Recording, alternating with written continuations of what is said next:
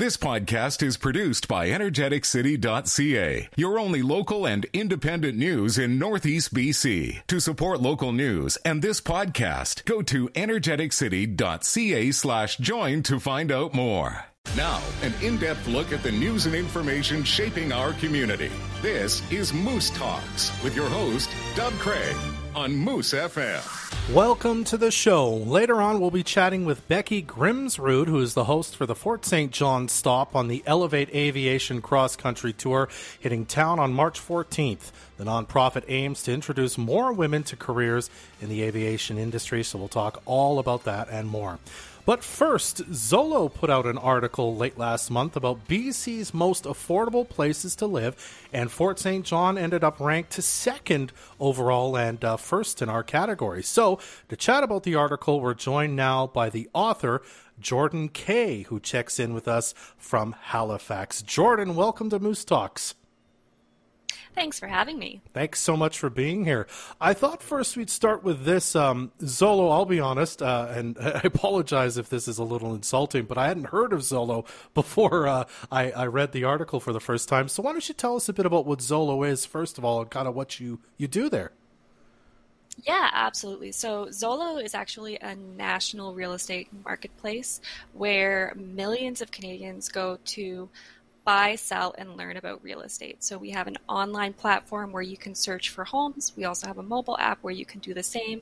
And then also extensive education, because our goal is to really educate Canadians on the home buying and selling process. And that was sort of why we conceived of this report, with the goal of really educating anyone who's interested in moving to these cities in BC to find out, is this really the right choice for me? Mm-hmm. Well, we have to say that when we put out an article about your article, all about how Fort St. John did and sort of the findings you had in it, it really lit up our social media, definitely. Just in general, what kind of response have you heard so far to everyone really across the province and across the country reading this? The response has been really great. We did set out to, like I said, create this educational resource, and we did our best to quantify the affordability of these various cities. We used different factors like housing affordability, but then we also looked at things like unemployment and population growth, because just affordability isn't necessarily enough to make a city a place that you actually want to live. Mm-hmm. But although we did our best to quantify it, we couldn't take every single variable into consideration. So the response from people who actually live in these cities and the additional insight that they have provided has been really, really interesting to get their perspective on our perspective, essentially. Mm-hmm. Well, I thought we'd take a minute for people who maybe didn't read the article. Can you tell us a little bit about, how Fort St. John ranked? As I said, I think we were second overall really in the province, and kind of what the sort of the landmarks of the article were that made it so that Fort St. John was in second place. Yeah, absolutely. So we set out to quantify essentially where are the best places for people to move in British Columbia according to several factors. So we looked at, as I mentioned, housing affordability. So that would be home prices, but then we also included average incomes in the area, because high home prices paired with low incomes does not make very much affordability. We also looked at features like economic strength. So that includes unemployment rates, because we want people who move to these cities to actually be able to have jobs, and then also population growth, because generally a growing city is a good indicator that, people are moving there and it's a desirable place to live. So we broke it down. We did the entire list, but then we broke it down into small, medium, and large cities, just because people have preferences. You might want to move to only a large city, so we gave them those options. And Fort St. John actually did come out number one in small cities, and the reason for that is the very moderate house price paired with higher incomes gave them a really strong edge for affordability. The unemployment rate was fairly average for the province, so that didn't really hurt the city that much, and then the population growth was steady. So all of these factors together resulted in Fort St. John coming out number one for the best, most affordable small city in British Columbia, and then they actually ranked number 2 as well in the entire list, which is very different from the report that we put out a few years ago. So there shows that there has been some improvement over the last couple of years as well. Mm-hmm. I think a lot of the commentary was sort of debating exactly what the numbers meant, like we were talking about on social media. I think in general, we were all like, of course, Fort St. John's affordable. That's why we're all here. And so many people choose to make their lives here because housing prices are fairly low compared to certainly Vancouver, and wages are comparatively high. But I wonder about, and you kind of already said this, you couldn't quantify everything, but factors like the price of food and electricity and whatnot, that didn't really factor in like in a specific way into this, I suppose, eh? It did not. So in this particular case, we didn't include, for example, a good measure that could capture that would be the living wage for the various cities. Mm-hmm. And in our responses, that was what came up the most often, is that we didn't factor in the cost of food, the cost of gas, etc. Taxes tend to be the same across the province, so that's not something that we really need to consider. Mm-hmm. But then moving forward, if we do renew this report next year, that would be something that we would look at adding in, because in the past those were not as big of a concern, but with inflation those costs are becoming a real concern for Canadians, so that is something that we should consider including in subsequent years. I also want to talk a bit about I think the wage, or the income, I should say, was also something that people were talking about a lot. Those numbers, where did you draw those? Like, where did you come up with those numbers specifically? So those are from Statistics Canada for 2021. And when we looked at housing affordability, we actually looked at both single income wages and then the total income for households. So the stats in the article show the total income for households, but we did consider individual wages as well, because we recognize that not everybody that moves to a new city is part of a household. Maybe they are a single person who is looking to buy in a small town, and their average income should be also taken into account. So that's included in the calculations as well in terms of the overall house to price, or price to income ratio, I believe. Gotcha. And what about the possibility that, like really high earners, people who, maybe even millionaires who happen to live in Fort St. John, could that have skewed the numbers really at all? Or is this still really an accurate way of saying this is kind of where we're at? It is accurate, because there are some cities that it is immediately apparent that it's a tourist town, and there are some very, very, very high earners there, and there are some very, very low earners as for example, the service workers who would support the tourism industry. And those towns ended up faring more poorly because the housing prices were quite high, but the income did not increase enough to offset that. So they scored poorly because there were multi-million-dollar homes, and yes, there were very wealthy people that were living there, but there was a good portion of lower income earners, and they would not be able to afford to buy in those specific areas. Mm-hmm. Now, you did mention too that Fort St. John, I guess, went up in the list from the last time an article like this was done. Did anything really surprise you, even just about Fort St. John, or kind of the province in general, when you were compiling this? And were you kind of taken aback with sort of the changes that happened in sort of the ranking?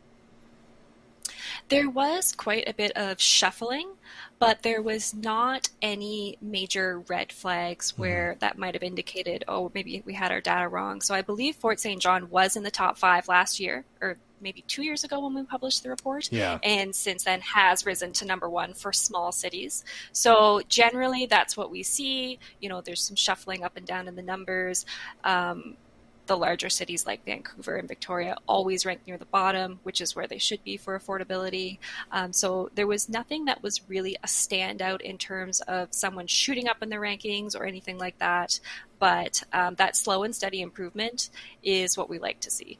Absolutely. All right. Well, we really appreciate you taking a few minutes to chat with us about this today, Jordan. Thank you so much. Absolutely. Anytime.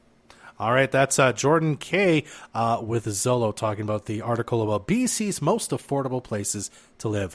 We'll check in with Becky Grimsrud on Elevate Aviation right after this on Moose Talks.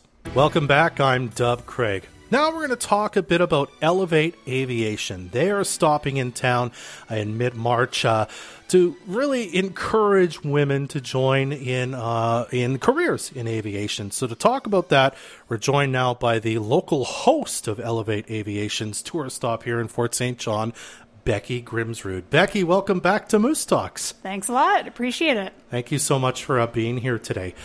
First of all, why don't you tell us a bit about this event coming to town with Elevate Aviation? So the cross-country tour is an event that Elevate puts on every year.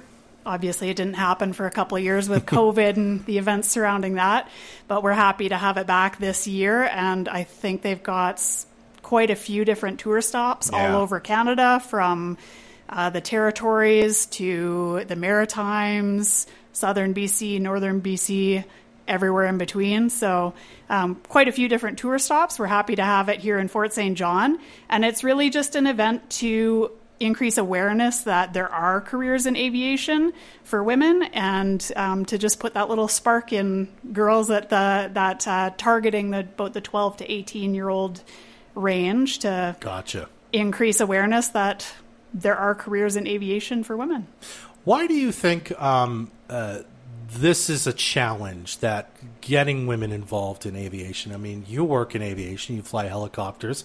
Why do you think this is something that needs to happen, and we need to have more women in aviation? Why is that a struggle, you think? So Elevate has had studies that they've either found the info from or hosted or that kind of thing. And all the research that's been done has basically suggested that the only reason that, or one of the main primary reasons that more women aren't in aviation, is just lack of awareness. They don't, it doesn't occur to them as a young child that, hey, this is a career that I could choose. They see certain things and get steered towards them, but just having that, taking your kids to an air show or seeing a female pilot walking through the airport or that kind of thing, it gives them this little glimmer of, hey, I could do that one day. So it's something that, as a woman in aviation, it didn't occur to me to become a pilot when I was a kid. It wasn't until I was an adult that I even considered it. So yeah. And if you don't mind me asking about your story a bit, I mean, have you kind of experienced firsthand some of the challenges that come with that? I don't want to call out the industry a bit, but is it a bit of a kind of a boys' club in aviation then? Is it harder for women to just be in and stay in aviation because of that? It probably is. It's definitely changing over the years, but it's no different than trades or that kind of thing where there's a dominantly male workforce and you've got to find your place within that. So I think part of that is that some women naturally kind of fit in to those workforces a little easier. And as it becomes more inclusive and more diverse, more women who don't naturally fit into those groups would feel a little more included and able to try a career in those fields. Well, tell us why. What are kind of the advantages of being in aviation then, especially if you're a woman? What's so great about the industry? I can't really speak from a female-centric perspective, but I think aviation is a fantastic career for anyone to choose. There's a lot of things that are great about it. Of course, like my office views, you can't beat those. So it's one of the perks to the job. Absolutely. And then this event, I think you said it's kind of targeting kind of middle school or junior high, I should say, and high school kids. So again, this is about raising awareness. So this event is really about showing girls that you can be a pilot or work in the aviation industry in a lot of different roles, even if you don't want to be necessarily flying the plane, I suppose, eh? For sure. Aviation, everyone always just thinks pilot as the, obvious career choice, but there's a wide range of different career choices, and we're actually highlighting a few presenters this year that are not pilots, which is kind of interesting. We've got our managing director from the airport, coming out to speak, as well as some flight service specialists who work up in the tower and direct air traffic. And then also a Paratag smoke jumper from the Paratag base, which is, it's kind of aviation related, but maybe on the firefighting side. So I just thought of that and was like, that it would be really cool to have a speaker from that base. So it's just a wide range of different career choices. And then, of course, there's the aircraft maintenance engineers who fix the aircraft of any kind, and wide range of different other career choices as well. So wonderful. And then as part of this, is there sort of, if people are interested, is, okay, here's where you can get more information or you can go to school for it. Is there access to that in Fort St. John or nearby where you can actually, if you say, I want to be in aviation, you can actually study it? Is that close to home too? So the closest aviation program we have is Northern Lights College, has the aircraft maintenance engineer program in Dawson Creek. Okay. So that is a very close by option. I'm not sure what the requirements are for some of the, becoming managing director of the airport or something like that. But I would recommend, if there are careers like that for anyone that they're interested in, just see if you can find somebody who does that job and just reach out to them and see what the requirements are, how they got into it, that kind of thing. A lot of the other programs are a little further away, like to become a flight service specialist. I think you usually have to travel and do a bit of training out of town, and then you would come to a smaller community such as Fort St. John to kind of get thrown in there to work with one of the more experienced flight service specialists. But really depends on the career. And I mean, that's a lot of adventure that you can have to certainly start and throughout your career, depending on what you want to do. So, all right. Well, the event coming up March 14th, as I said, which, by the way, is the first stop on the tour, I think I saw. How do people sign up for and register for this? What's kind of the game plan for those people? So if you search out Elevate Aviation, it's right on their website for registering. But we do have, hopefully, some school groups coming. So I would say the easiest way, being that it is a school day, is probably to try and talk your school into doing a tour. Okay. And then if you are a teacher, well, I guess you'd be teaching, but if you happen to see this video later, that's on the Moose FM Facebook page, they can reach out and sort of set up a field trip, I assume. Absolutely. Excellent. All right. Well, again, it's March 14th, the event here with Elevate Aviation coming to town. Becky, thanks so much for taking a few minutes to chat with us about this today. Absolutely. Anytime. That's Becky Grimsrud, again, the host for Elevate Aviation's stop here in Fort St. John. Thanks again to our guests, Jordan Kay and Becky Grimsrud, for joining us today. If you'd like to hear this episode again, you can check out the energeticcity.ca podcast page. You can listen to this and old episodes of Moose Talks there, along with episodes of our other excellent locally produced podcasts, including Secrets of the North, all about true crime in the northeast of BC. Before the Peace, all about the Indigenous experience and stories of peoples from the Peace region. And, of course, Voices of the Peace, where Ted Sloan talks to community members who are really community drivers, all about their stories of coming to be here in Fort St. John and what makes them tick. You can visit energeticcity.ca/podcasts for your listening pleasure now. Well, that's the show for today. Trey Lopashinsky and Jordan Prentice are the producers of Moose Talks. I'm Dub Craig. Be well.